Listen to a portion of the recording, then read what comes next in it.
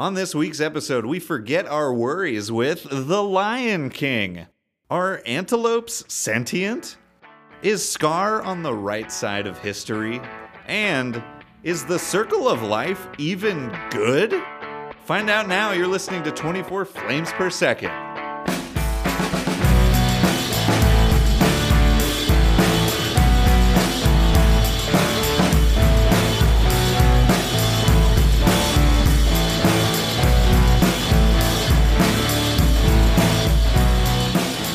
All right! I hate you. I hate you so much. I support it. I support it too. Yeah. Hello, everybody. Welcome to another episode of 24 Flames Per Second.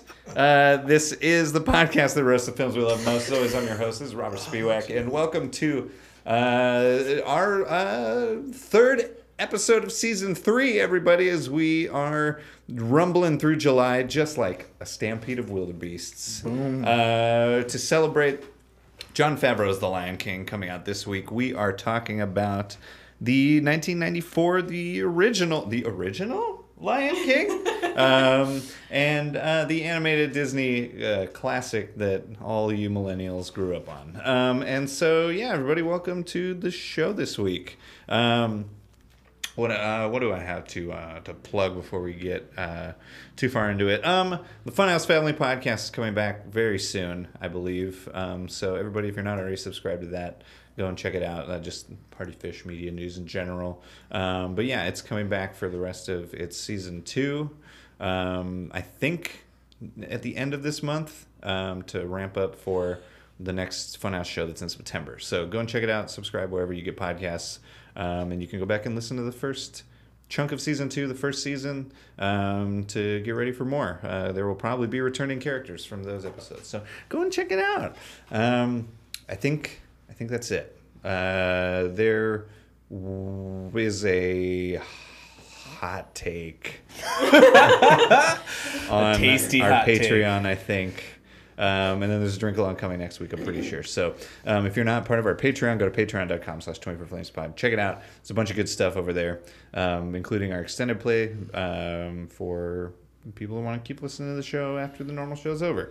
We'll talk more about it at the end of the show. Let's get on into the business here. Talking about The Lion King. Across the table from me this week, the Timon to my Pumbaa, Kwesi Phillips. I love it. That's perfect. What's up, man? How's it going? It's going good. Yeah. It's going good. I'm excited. This is gonna be a good one. We have a feel solid panel. Yeah. I'm about to see some fists flying, some Elton John Well, singing. oh. Let's go. Ready? Yeah, we'll see what happens. Kwesi, did you watch the movie this week? I did watch the movie this week. Nice. It was really fun. We kind of doing this a little, quickly, but yeah, I snuck it in, except for the very end. But yeah, I listened to it in the car. Nice. So it was interesting to just listen to hear all the little jokes that you miss. Yeah. Sometimes, and Nathan Lane's an OG. It was so funny. Watch this movie. I am ready. Sweet. Well, did you bring us any background information about it? Well, we all know, class, that the myth of the Shakespeare play Hamlet is a big influence in this movie. But did you also know that there are 2 African myths predating this that also tell the story of Hamlet? One of them from the Niger region in Western Africa called Zundiata, an epic of Old Mali, and an Egyptian myth of the Osirian family, where a king is murdered by his brother and his son is exiled.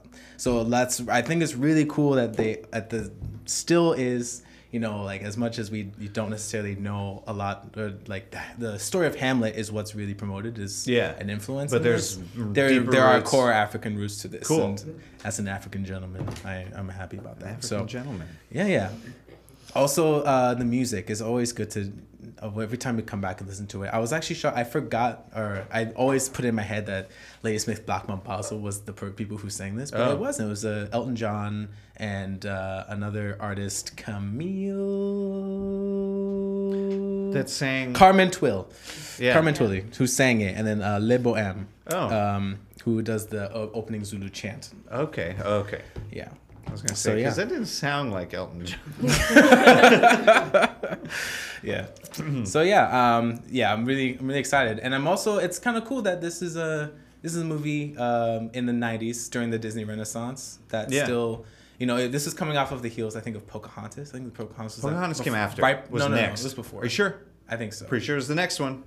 No, because they were animating Pocahontas and Lion King at the same time, and they pulled people off Pocahontas to work on the Lion King. You can double check. I am gonna double check because I remember being older than for Pocahontas coming out than I was for Lion King. I don't know, guys. I think I nailed this one. But Pocahontas 1995. Damn it. Lion King 1994. They definitely had multiple people working on it the same concurrently. Yeah. So maybe that's true. that timeline lines up. Yeah. Okay. They probably pulled people on Pocahontas because they were like, we have to get Lion King released. Yeah, probably true. Yeah. But yeah, so during that Renaissance period, they are still telling a story that actually encompasses and utilizes people from the place that they're telling the story. Yeah. Which is cool. Even though it's a lot about, they use a lot of Western characters and still. But still, it's for that time period. I think that was good, and it kind of shows Disney's kind of work ethic to truly try and tell the stories as much as they can from the places that the stories are from. Which I think is very important and is still something that they're doing. Isn't really necessarily something we think about Disney films from the 90s either. Oh yeah, So, for sure. Cool. Well, thank you for bringing that info. No worries. Let's introduce the panels. Starting with the roasters this week. To my right, actor, director, advocate for students' rights. Find him on Instagram as Super Marmar. Mario Oralo. Hi, Robert. Hi, how's it going? Good. It's good to see you. Yeah, it's great to have Happy you here. spring. It's summer now. It's very summer now. Is it summer? Oh yeah. Where have I been? This is coming out in the future. I think it's summer still. It still though. feels like summer. Yeah. No, it's a nice. Happy summer. Happy summer. Yeah. But it's great to be here. Look forward to making this thing happen. Yeah. And next to you is local storyteller and producer of Seattle's The Moth. Find her on social media at Casey Rom.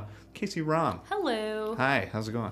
It's good. I'm excited to get into this one, and got Hakuna Matata in my head, so that'll guide me. It's good. Keep you mellow while you're Yeah. tearing it apart. Remember, the basic just, it means no worries. Okay? It's just a podcast. Yeah. Very good. Yeah, great to have you here. And across the table on the defense this week, filmmaker and political activist. Find him on Twitter at True Cody Olson. The True Cody Olson. Hello. Hi, how's it going? It's going good. Yeah, like Quasi was alluding to, this is a quick turnaround, but I've been ready to talk about this film probably for decades. So. Yeah, we scheduled this one last night. Yeah, I definitely listened to some music from it this morning as I was. Actually, okay, wait, I have my alarm right now. This is not related to this episode. I did this concurrently, not thinking about this. My alarm right now is Just Can't Wait to Be King. You can set them, and I wanted it to be Circle of Life, but for some reason that was glitching out on my phone. No. So but anyway, so still pretty. It's a good thing That's to wake impressive. up You have to buy the music to do that, right? I started a free trial of to my Apple knowledge, Music? what I did is I started a free trial of iTunes Music, and Okay. I still have a few months to cancel it. Okay. Oh. Because I was gonna I'll be be like, honest. you Write really just cannot wait. But yeah, very good. It's great to have you here. And you know how this starts off with movie in a minute. Give me them notes. That's right. You can't have it. You guys always do that. Kids, Can't have it. Read what's on the notes. They won't I don't help me even at care. all. I don't even I did care. the same thing for Titanic, and I still Don't failed even just care. as hard. But yeah, give us the full plot synopsis of Disney's The Lion King. Spoilers and all. I'll give you 60 seconds and a 3 count. Are you ready? Give me 1 second. No, you get 60 seconds. I just said There we that. go. I got it. I lost the name for a second. All right. The Lion King. Okay, in 3, 2, 1, go. All right, Simba is the newborn from Mufasa, who's the Lion King. We get a really cool musical number that kind of establishes the world that all the African animals are sort of, I don't know, looking up to the king, Mufasa. So anyway, he presents Simba. Scar, his brother, his like ill-tempered smarmy brother, is not there at the presentation of the newborn festival. And so Mufasa confronts him about that, and Scar kind of waves him off a little bit. Simba is this kind of like young, rambunctious, full of energy, full of life, maybe a little cocky, a little too ready to be king kid. He is friends with Nala. One day, they go to the elephant graveyard after Scar like masterfully manipulates him to go there. Get in trouble with, they get attacked by some hyenas. Mufasa has to come in, scare the hyenas off, and kind of admonishes Simba. And you're out of time. Yeah, you really went Some big character introductions there. Really, it makes me think that you forgot Simba, and so you're kind of like going back. What's the homeboy? What's his name? Simba was the name that I forgot for a second. Jonathan Taylor Thomas. / Matthew Broderick. Yes. Yeah. He didn't get there. What I lacked in completion, I made up for in detail. You did. You really flushed out young Simba, and we appreciate that. So Okay, so just to get the rest of the way through the other hour of the movie, so Scar pretty much emotionally manipulates Simba and also kills Mufasa, blames Simba, convinces him it was his fault, and tells him to just run away. well, he was supposed to. They were supposed to kill him. He wanted to like get him to run away, and the hyenas were supposed to kill him. Didn't kill him. Yeah. So he survives. Yeah. Anyways, Simba runs away, and Scar takes over the kingdom. Everything falls to shit. Well, Simba grows up healthy and full of bugs under the guidance of Timon and Pumbaa, a meerkat and a warthog, and they live a carefree, transient jungle life. Eventually, they're out there hunting for bugs, as you do. And who shows up but Nala, his childhood friend and probably lifelong love. And she convinces him to come back, reclaim his throne from Scar, and fix everything because everyone is dying and it's horrible. So he does. And he comes back, and they pretty much have to like infiltrate Pride Rock to get in there, and they start a big fire, and Scar and Simba fight, and Simba throws Scar off the cliff, and all the hyenas eat Scar, and Simba reclaims the title of King of Pride Rock, and all the animals love him, and that's the movie, and that's it. Yeah, did I leave anything out? I don't know. There's music along the way. There's music. Yeah, It's so good. but yeah, so that's Lion King. We are going to take a quick break, and then when we come back, Cody, we'll get your opening statements and why you're here defending The Lion King. We will be right back.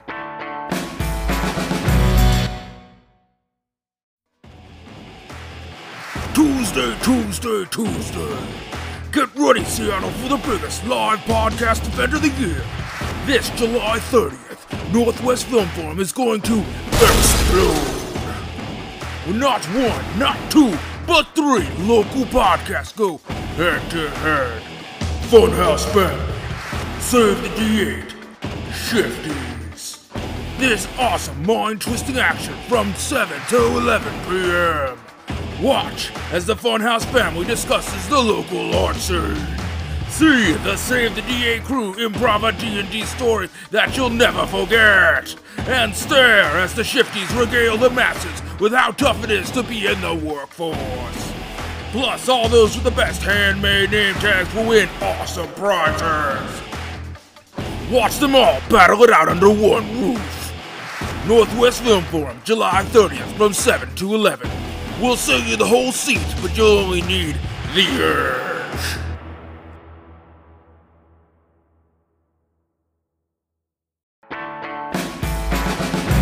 And we're back, everybody. Cody barely got through any of the story for The Lion King movie in a minute. And we are here to get your opening statements. Cody, why are you here defending The Lion King?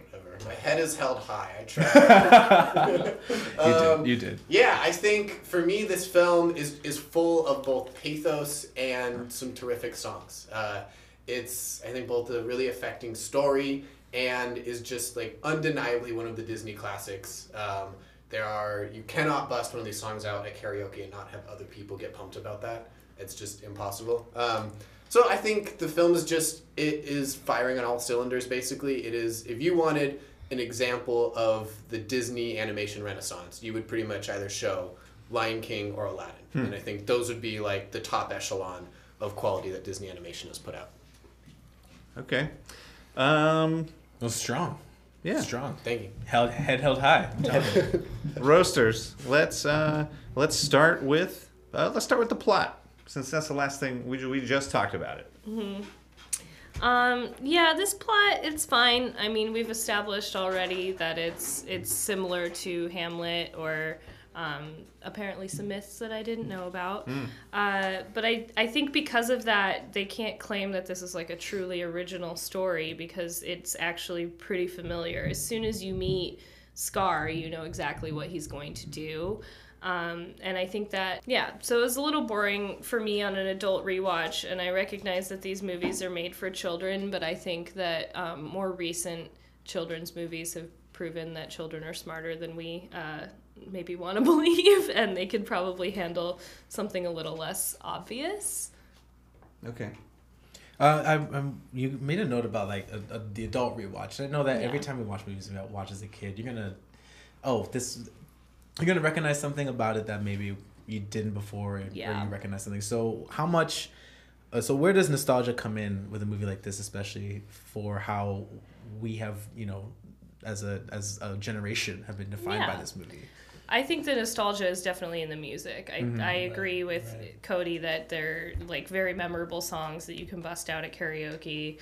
I think Be Prepared is one of the better villain songs of any Disney movie. But I think that if you rest too much on the music, you miss the fact that this is just kind of an imperfect story. I mean, the big like climactic moment is when Simba talks to his ghost dad and realizes that he needs to remember who he is. But like who he was that we saw as a child was like kind of a cocky little prick, and then he just like ages over the course of one song, and we don't really get to see him be anything until he like wins at the end. And I felt like we could have used a little more of Simba actually learning something rather than just like having this divine intervention. Right. What do you think? Yeah, that's an interesting one because you're right. I mean, Simba is pretty cocky in the beginning. He has an entire song about how he just can't wait to be king. Simba's kind of emotional journey in the back half of the film when he's an adult is interesting to me because I think maybe his dad isn't saying, go back to somebody who thinks he knows what's best for everyone and who's that cocky. I don't think he's saying that, but I do think he's saying, remember that vibrancy that you used to have and that like tenacity. And I think that Simba sort of since those years has been crippled by guilt, basically, the guilt thinking that he's the one who caused his father's death. And so I think it's sort of his dad going, like, find your way back to some clarity of maybe you messed up a little bit. We can get into that, but find your way back to somebody who's like willing to fight for something, I guess, rather than kind of just be lethargic out there. I don't know if that makes sense at all. Mm-hmm. I can see that. I just wish we would have gotten more of an indication that he had any actual leadership skills. I mean, we see him as a kid being boastful and getting into trouble, and then we see him as an adult not caring about anything and kind of letting these other characters take over this like parental or buddy role. And so I don't really get to see him be a leader until like the very final scene. That's fair. The one thing I would maybe throw on there is that he is brave. For all his faults as a kid, he's still, I think when they get into trouble with the hyenas, he doesn't shrink away from it as much. He like jumps in there and tries to defend his friends, possibly at risk to his own self. So I think he at least has that working for him. But I do see what you're saying. Yeah, I think Kimba is somebody who... Simba. Oh, I'm so sorry. Kimba was the original story. It's one of the things that Disney portrayed this movie as the original. This is Disney's first time that we have the opportunity to see the story creativeness of the business of what Disney brings, which is joy. And what we find is just complete and utter plagiarism. We find plagiarism with Simba, because those two are literally almost the same name. And so I think when I look at The Lion King, it brings this joy as a young kid, but as an adult, it brings this sort of like weird kind of, I'm in a weird place with it, because I want to accept that the people that worked on it worked really hard. I thought that they tried their best to present a piece of art that I think society and community can go off of, but they did not. There were cease and desist orders from Disney, so Kimba would not play in North America, right? So they tried their best to squash any sense that this movie had more influence than it really truly did. So can you explain a little more what this Kimba thing So is? what was the name of the? Kimba the White Kimba Lion. the White Lion is it's an anime that predates The Lion King, and a lot by a while. Yeah. And a lot of the animation, some straight up like shot for shot scenes are Right. very, very similar. Right. And then Matthew McConaughey, Broderick. Matthew Broderick, I think actually thought that that's what he was supposed to be. Yeah. He actually even said he thought he was going to be playing Kimba, and that Walt Disney's It's probably Roy. Roy Yeah. actually even in memos said, this is what it's supposed to be. Yeah. So it gets really problematic in that way when it's being sold to the public as an original story, as the OG of its kind, when in actuality, some of the animators that worked on it were like, nah, bro. It's not only that, it's not that. So it's this weird sort of like Western sort of kind of way of hijacking it and making it its own, which isn't bad, because I mean, you and I can have a bigger conversation about story and like where stories come from and how we take and we mold, but the lack of giving Kimba its due only says to me that Disney's in it for the money. No doubt Lion King was a money making machine for its company, and I think that's awesome for them. It sucks in a lot of other ways, but I think I just really wanted to kind of start my roast off there, because as I look at it, a lot of the sweetness of it starts to become quite sour. And so the once amazing storyline that I was like, wow, this is really original. Wow, all my friends like this. I actually really like Simba. Starts to really add to, wow, Simba is not only cocky, but he's part of the 0.1%. We are talking about a boy whose father is like, this is all yours, and you just have to be born into it. You don't got to do nothing. You just got to chill on this rock, and you just got to hang out. And then we have this beautiful James Earl Jones voice saying, you know what? This is for you. And I actually love that part. And what do we have? We have that guy die real quick. Disney was like a powerful leader like that. We want him dead super quick. And then we have him going off to hang out with Timon and Pumbaa, the hippies of the jungle or whatever, off of this vegetarian diet. And then you see that, once he had his sort of like moment of like, well, I just don't want to, I feel so bad for myself. Then he gets to be elevated to a place of power once again. So for me, this story at the end of the day tells me you don't really got to work that hard. You got to work a little bit, not really that hard, and then you will be the king of your, you'll be the king. Right. I think there's a little bit of it's not clear how the circle of life actually works, and that's kind of what they fall back on as an explanation for why we have this monarchy, this political system that's based on lineage. Sure. And they even say that the reason Mufasa is king over Scar is because he's like bigger. Right. So it's just like right. Scar's smarter, Right, but right, Mufasa's yeah. bigger. So it seems like we're basing this just on like strength and size and lineage, and I think that can be really problematic. I have a little bit of a problem with that too.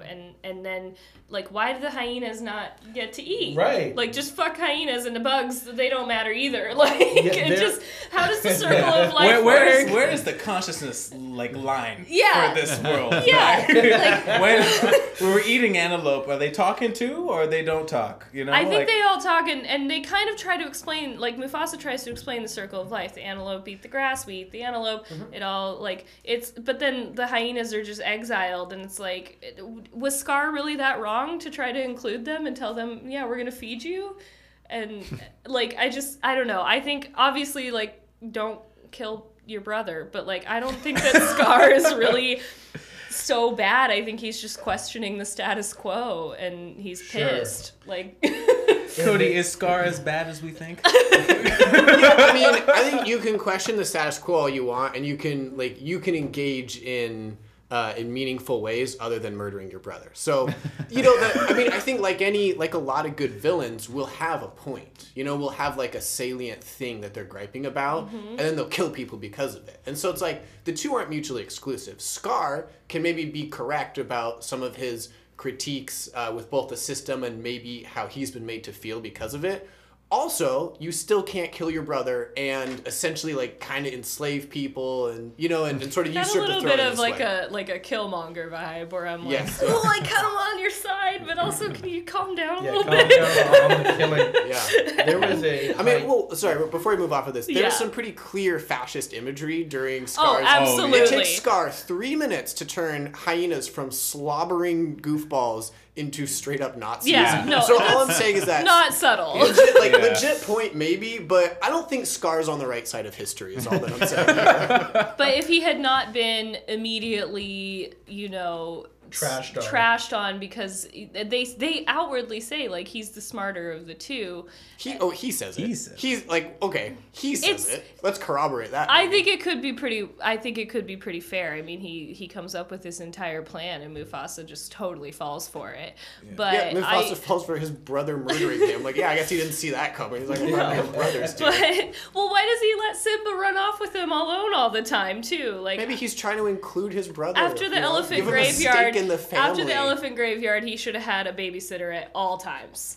Real He should have talk. never ended up in It's that true. canyon. It never should have happened. That's just negligent at that point. Yeah. But beyond that, I think I just think that the political system is flawed, and there's also this layer of them essentially blaming like a natural earth process, the drought, on the fact that Scar is the king now, and that doesn't make any sense. Like, why does his reign bring in drought? If it's magic, that's fine, but then maybe explain the circle of life as magic. Don't just say like he's evil clearly because he's dark and has a gay affect in his voice like all the evil Disney villains, but on top of that, he is now has the power to create a drought, and as soon as Simba takes his place, it rains.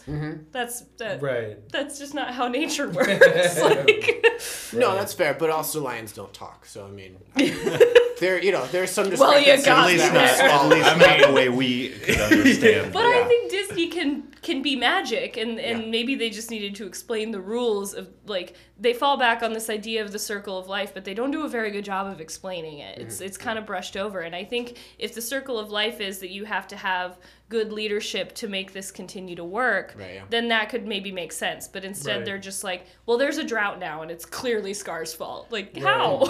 How did he the Circle cause of it? Life song isn't that good in the first place. What? It's not even that good. And let's just say it right now. We need- know it's Oh, not that man. good. We need a in of record itself. scratch sound When I effect. watched 20 Feet to Stardom, which is a documentary about backup singers, they were influential in that piece, right? And they didn't even get a cut of the money when it came to that. So every time I see that iconic scene, we have the backup singers, the ones that made that gorgeous effect, aren't getting paid. They're not. So for me, it's not only as an adult seeing it as, wow, that song might be attractive when I was 5 or 6 years old, but now as an adult, I'm seeing artists not even getting paid, not having the opportunity to actually be credited with that work, and then at the end of it, we have this lion cub as the savior god of this entire area, and Strong Jesus yeah, imagery. Jesus. Right, so the song isn't that good, all right? And even let's even target the songs now. I mean, the songs aren't even that good in the first place. Hakuna Matata is just fuck it for adults. That's what it is. That's truly what it is. Simba's every affluent kid that went off on a gap year. And Right, yeah, totally. started smoking weed. Yeah, that's exactly right. And Zazu's being like, yo, please try do this, try this. I ain't gonna listen to you. I'm not gonna do this. So then me seeing it again, it's like, I don't really care for you, Simba. I really truly don't care for what you're about. You deserve this. And I'm sorry that your dad died. That's not okay. But I mean, you need to be accountable for your actions. And then poor Nala has to deal with this unaccountable dude that she unfortunately has to be subservient to in this whole She's world. betrothed to. Oh, totally. And you know what, Nala? I'm sorry. You ain't the only one. You know, lions have multiple mates. So you are not the only one, Nala. So Nala gets trashed on.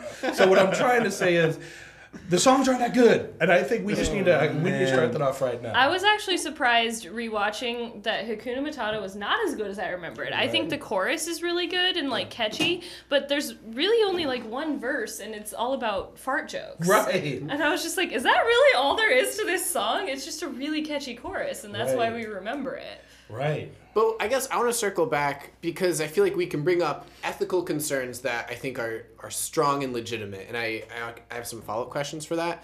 But I think you can both acknowledge that The Circle of Life is an all-timer song. Just, like, that song is terrific and amazing. And also say that artists weren't fairly compensated for it, right? Like, you don't have to... I could say that it was not well compensated and the song is not good. That's what I'm saying. Okay, all right. That's what I'm saying Fair. to you. I mean, when it came out, you know, it wasn't even that successful of a film. When we really think about it, it wasn't that successful. Elaborate. Yeah. If we're talking about monetary value, yeah, it was probably really successful. So maybe I'm just full of that. But it's really not that good. I'm sorry. And I could actually disagree with you, and I do think Circle of Life is a good song, but I think there's a certain, like, nostalgia factor with some of the other songs, Hakuna Matata being one of them, and I also just think that because we remember these songs, we're willing to forgive other parts of the movie that aren't as good. It's like,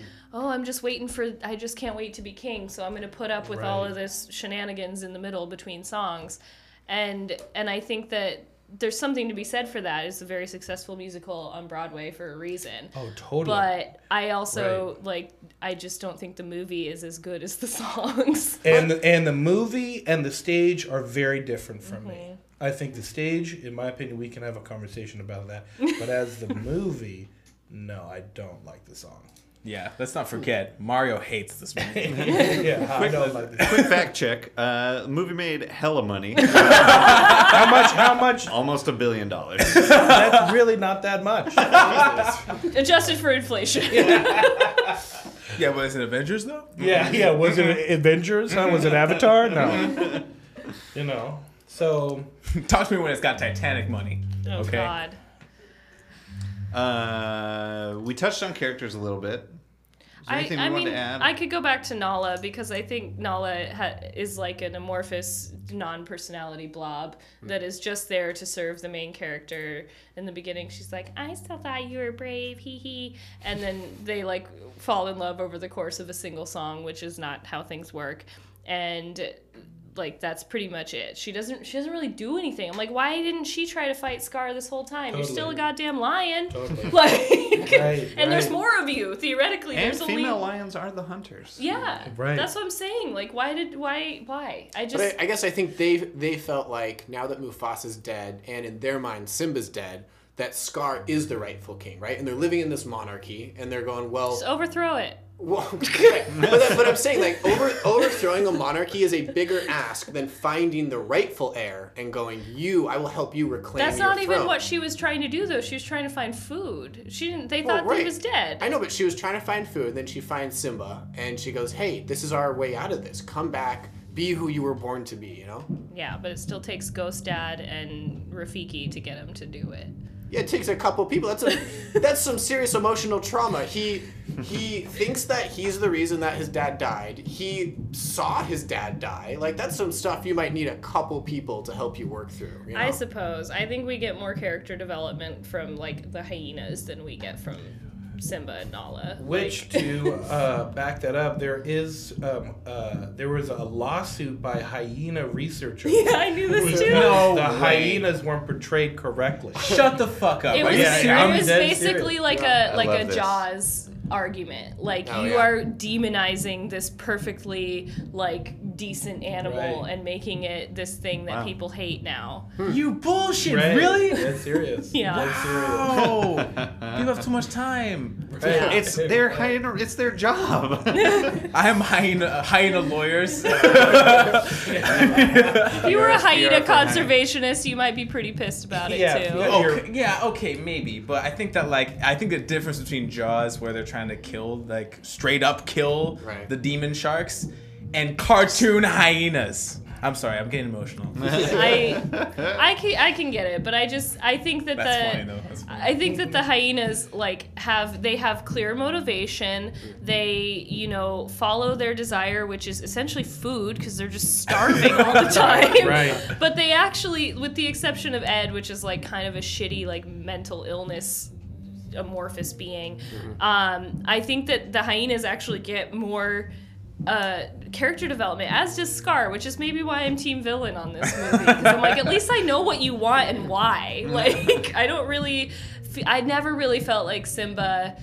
got to where I needed him to, or Nala for that matter. Like, for me to believe their story and their love and their triumph at the end. But I guess other than I think you've made clear what you take issue with Simba's character. But in terms of saying you feel like his motivation isn't clear, what do you feel like isn't clear about his desire to first to like live in this world, be king, and then later after Mufasa dies to reclaim the mantle, I guess, and I think we not just- not abandon I his think homeland. actually like the reclaiming sort of makes sense because he has like a divine intervention from Ghost Dad. But I think the main thing is like, why does he decide to just like fuck off into the woods? And why doesn't he think after the drought like, oh, you know, I was living in a pretty good place with plenty of water and things. Like there just seems to be like a disconnect between what the actual solution is to this problem, and I think he could have easily gone back at any time and explained himself. But I guess, so you're saying why did he leave after he felt responsible for his dad's death? Why did he I feel mean, responsible in the first place? How did Scar convince him? Scar was the one who led him there, and then he just got trapped in a stampede. Like, he clearly didn't do anything wrong. But he's like a 10-year-old kid, and an adult told him, this thing happened, it's your fault. Maybe it's because he ages again over the course of a single song, and we don't get to actually see any of his like growth Right. from that kid to the adult where he eventually like there's just this whole like middle part that's missing for me. Right. But I guess for me, what I like about this film and what I find powerful is that it's somebody who is a hero, but they for so long kind of turn away from their life and their friends and their family because they feel this massive guilt and felt like they failed in some way, right? I think Yeah. I think that's compelling. I think it's compelling, but it's explained essentially by Rafiki in exposition. He's like, No, I'm saying you we can't see turn Simba away. experience this, right? To a degree. I We don't know. see Mufasa die. Yeah, that's horrifying, and that's also very memorable, Yeah. and the thing that sticks with people, I think, and another reason that this movie gets more credit than I think it should. But I think there's just too much missing. We don't get enough of Simba actually, like, saying these things out loud or even thinking them, because there's a lot of internal monologue in this movie as well. Right. It's just kind of like Rafiki's like, well, you know, you can't hide from your past, you got to learn from it. And it's like, oh, there's the moral of the movie. And what did he really learn? Which is, you just have to kill him. Because at the end, You just got to kill. at the end, he That's tries. literally the lesson I got was He murder. tries to own up, and this is another issue. He tries to own up when he goes back. Like, what you should maybe learn is that you have to own up to your past and own up to your mistakes. Right. And he tries to own up, and everyone's like horrified, and they're like, "Oh my god!" And they don't really like come with Simba until like Scar and the hyenas are they like turn against the hyenas more than they turn towards Simba. But wouldn't that have been disingenuous if when he revealed to them that, hey, I played some small role in Mufasa's death, wouldn't that have been disingenuous if they went, yeah, it's okay? You know, like, isn't part of, I think, the lesson in this film is own up to your mistakes, learn from them, and there may be some consequences, but ultimately life will be better and more true if you I do think that, right? that people can understand that, like, small children are not responsible for the death of an adult. Like, I just don't think that. Right, and I think that's why they get us back in the end. But I'm saying that is a revelation for them to grapple with. You know what I mean? Yeah. It's sort of like a weird analogy I would make would be when I think in Spider-Man 2 or 3 when Peter Parker reveals that he could have stopped the Uncle Ben's killer, right? Yeah. That's not really his fault. It's still there's another guy out there who murdered him. But Aunt May kind of has this reaction where she pulls back, right? Where she's like, Jesus, like, you were involved in that in some way? I think that sort of shock, even if you come back from it and go, hey, I know this wasn't ultimately your fault, that shock is understandable, right? Yeah, I guess. I don't know. I just think there's, like, a muddled message there. Really Like, muddled. I just want to know, so are we owning up? Are we recognizing that we're not at fault? Are we just fulfilling a destiny? What is the actual driving force here? Yeah, is he really ready for this? And it's not Simba. It's not Simba. It's just people being like, yo, you have a responsibility. He's like, I don't really want to do it. I don't really want to. Winds his way out into the grass where we have that divine confrontation with the father, which, was cool. Yeah. But it's sort of like, Ghost Dad being like, all right, you know what to do. Yeah. You need to kill Scar. Because that's really what I got out of it at the end was the lesson is this is a brutal world. And I understood that Scar was really pissed, really upset, wanted to kill Simba, but to be a better king would have Scar be alive. And what we got is there cannot be these two. He has to go. And so for me as a 5-year-old, I realized in order for me to win something, I have to take people out. Yeah. Right? You have to be the only one who's there even can only be eligible. one, right? And that kind of capitalistic, that kind of sort of this is mine, you need to get yours kind of mindset is unhealthy with kids. Yeah. Sorry. No, please. Even in the literal animal kingdom, Right. you don't have to kill the other. You can really don't. You just have to beat them in a fight, and then they won't challenge you again. Yeah. Right. Yeah. Until they're healthy, and then they'll do it again if Right. they want to. But even in the literal animal kingdom, they will not do that. Right. And I just wish and for me again with the plot, it's like, Simba's now this leader. He could have taken in these hyenas, could have banished Scar, could have done all this, but it does end in someone's death. But doesn't Right. Scar dies because of the hyenas, right? Like Yeah, they eat him. because he betrays them essentially. Sure. So I guess my question is, and I could be misremembering the part, but when, as you say, when Ghost Dad comes back, and tells him, "Hey, you got to remember who you are, be the Right, king." right. He doesn't tell him to kill Scar, right? He doesn't really tell him what to do. He just says, "You know what to do," right? Right. But I don't think you know what to do is a foregone and I mean ice the fool. I think what he's saying is you know what to Strap do. up, Simba. Stand up to a bully, essentially. Stand up to a usurper of the throne who has poisoned it.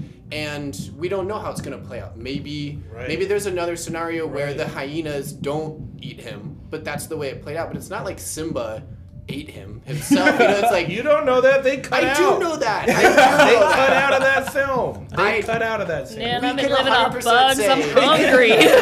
Yeah. But I'm saying, isn't if you Yeah, Nala got a bite in there. Sarafina did. Yeah.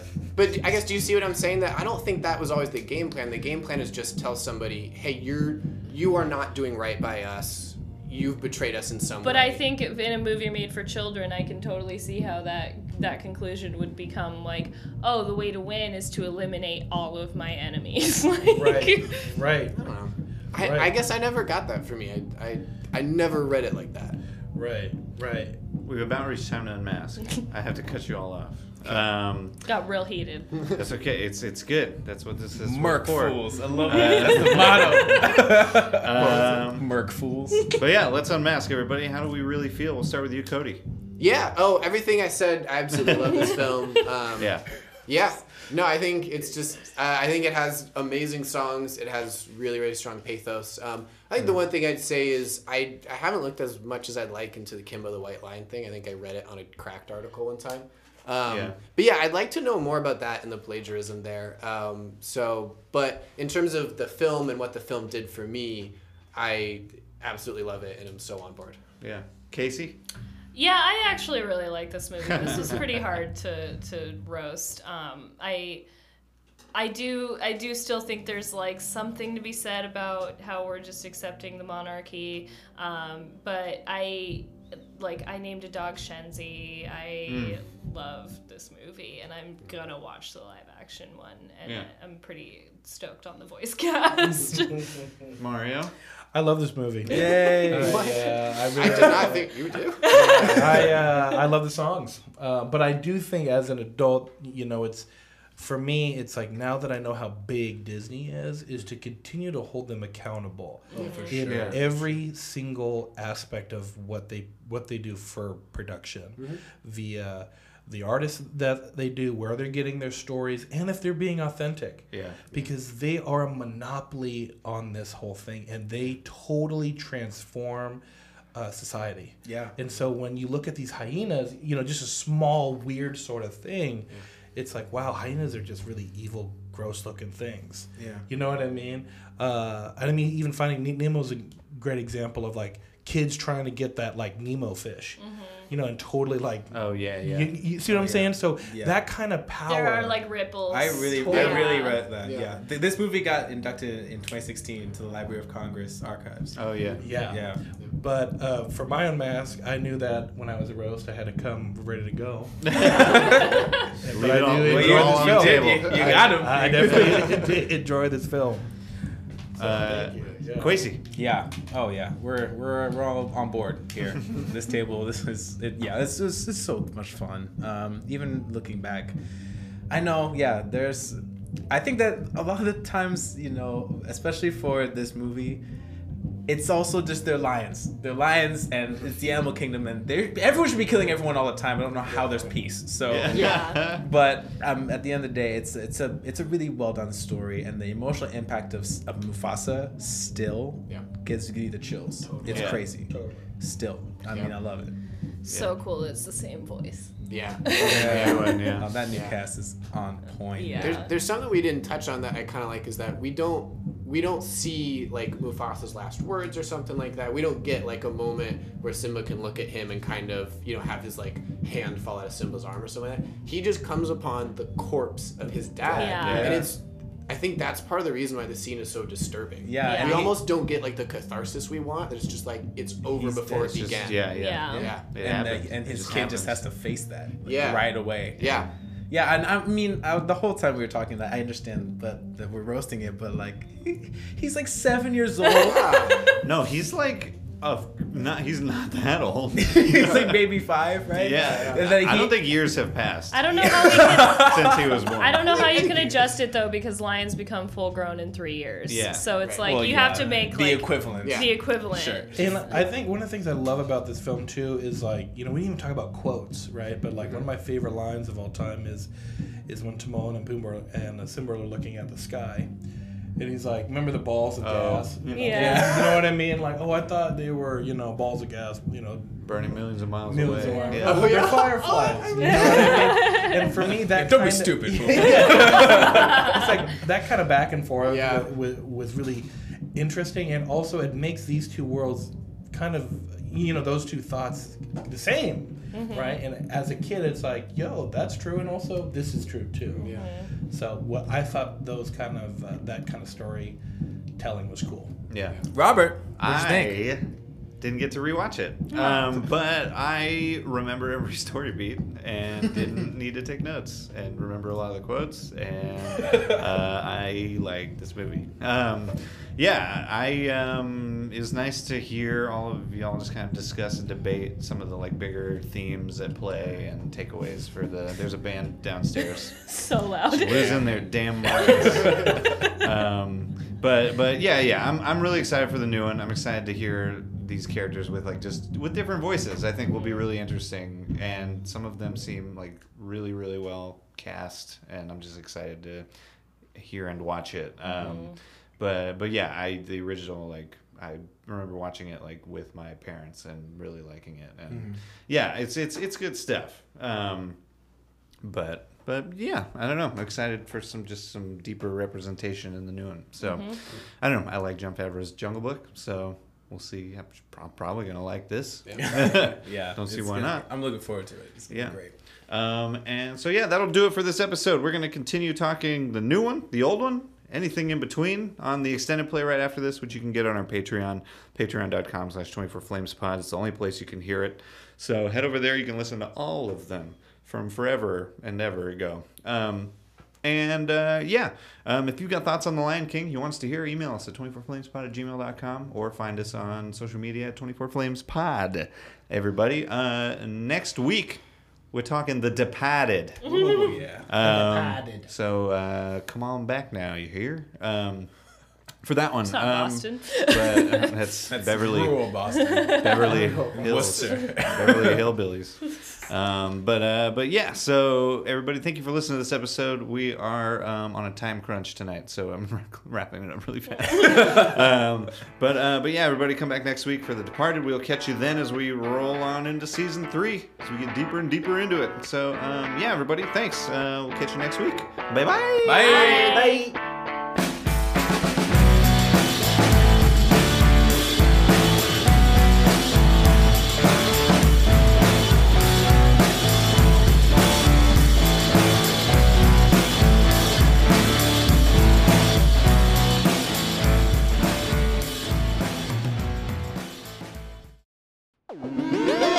Party Fish Media. Tuesday. Get ready, Seattle, for the biggest live podcast event of the year. This July 30th, Northwest Film Forum is going to explode. With not one, not two, but 3 local podcasts go head-to-head. Funhouse Family, Save the D8, Shifties. This awesome mind-twisting action from 7 to 11 p.m. Watch as the Funhouse family discusses the local art scene. See the Save the D8 crew improv a D&D story that you'll never forget. And stare as the Shifties regale the masses with how tough it is to be in the workforce. Plus, all those with the best handmade name tags will win awesome prizes. Watch them all battle it out under one roof. Northwest Film Forum, July 30th from 7 to 11. We'll sell you the whole seat, but you'll only need the urge.